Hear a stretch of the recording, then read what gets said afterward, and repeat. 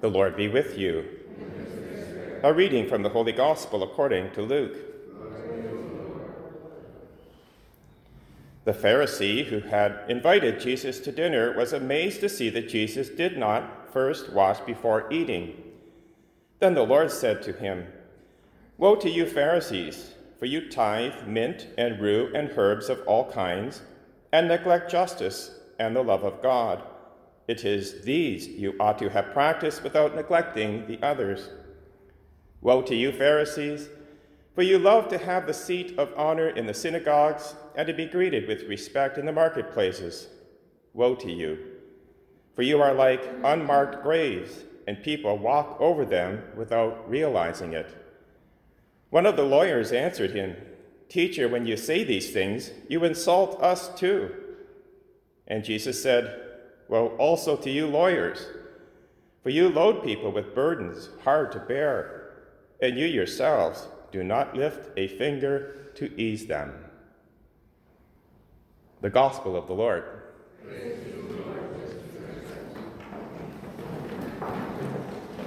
A warm welcome to our students this morning. My name is Father Brian. I'm one of the priests of our newly formed family of parishes, and we're here with the congregation to give praise and glory to God. And Leanne is with us as well, our lay ecclesial minister, so we're very happy that you can take part in this wonderful celebration.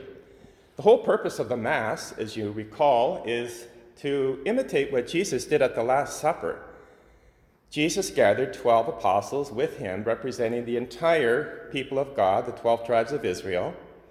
He gathered them around a table, much like an altar, and he brought out bread and wine.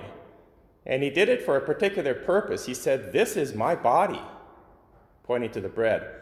"This is my blood," pointing to the wine, "which I give for you." Now, this was the night before he went to the cross. So he knew exactly what was going to happen, and he was now going to take that death on the cross for the salvation of the world and place it within the Mass, the sacrifice. And that's why it's such an important thing for all of us to gather when we can to celebrate what Jesus did for us, because Jesus is here.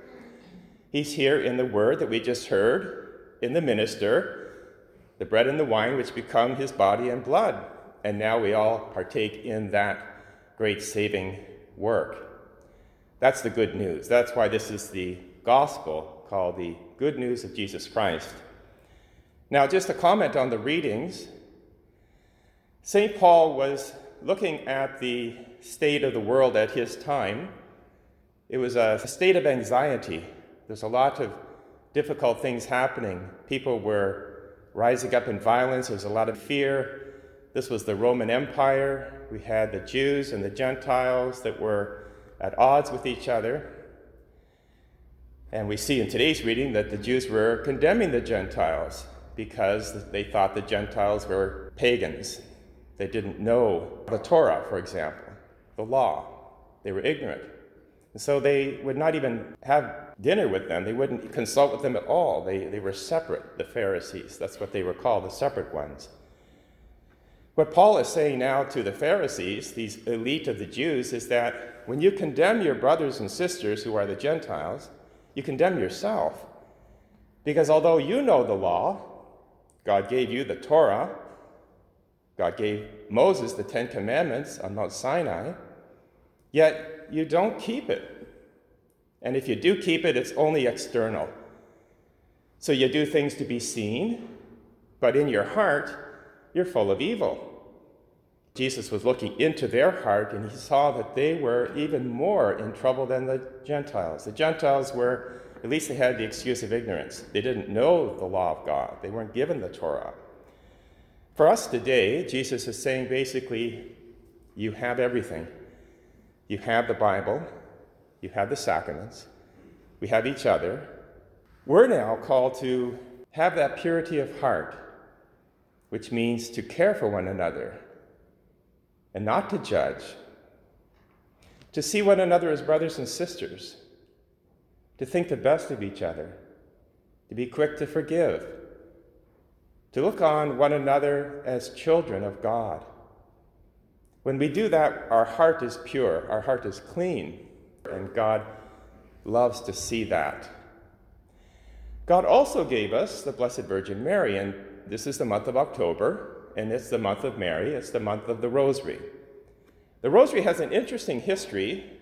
Back in the early centuries, actually the 13th century, so many hundreds of years ago, Mary appeared to St. Benedict. Now, St. Benedict was involved in all kinds of conflict in his day. He had a lot of enemies, and they were coming against him. Mary gave him the Rosary as a particular way in which he can be protected. She said, "Pray the Rosary, and you will find victory."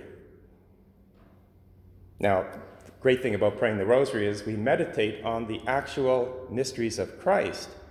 We have the joyful mysteries, the sorrowful mysteries, the glorious mysteries, the luminous mysteries. They're all concerning the events of Jesus and Mary. When we think about those and we pray, then God sends His grace, and we're able to live out what Paul is saying today, not to judge one another, to be kind and to be generous. And then God will be with us in our day. We have lots to be thankful for today, but also lots to be careful about, because we can tend to judge others and say we're better than others, or pick on others, or say, "I'm separate from you because I don't like you," and that is displeasing to God.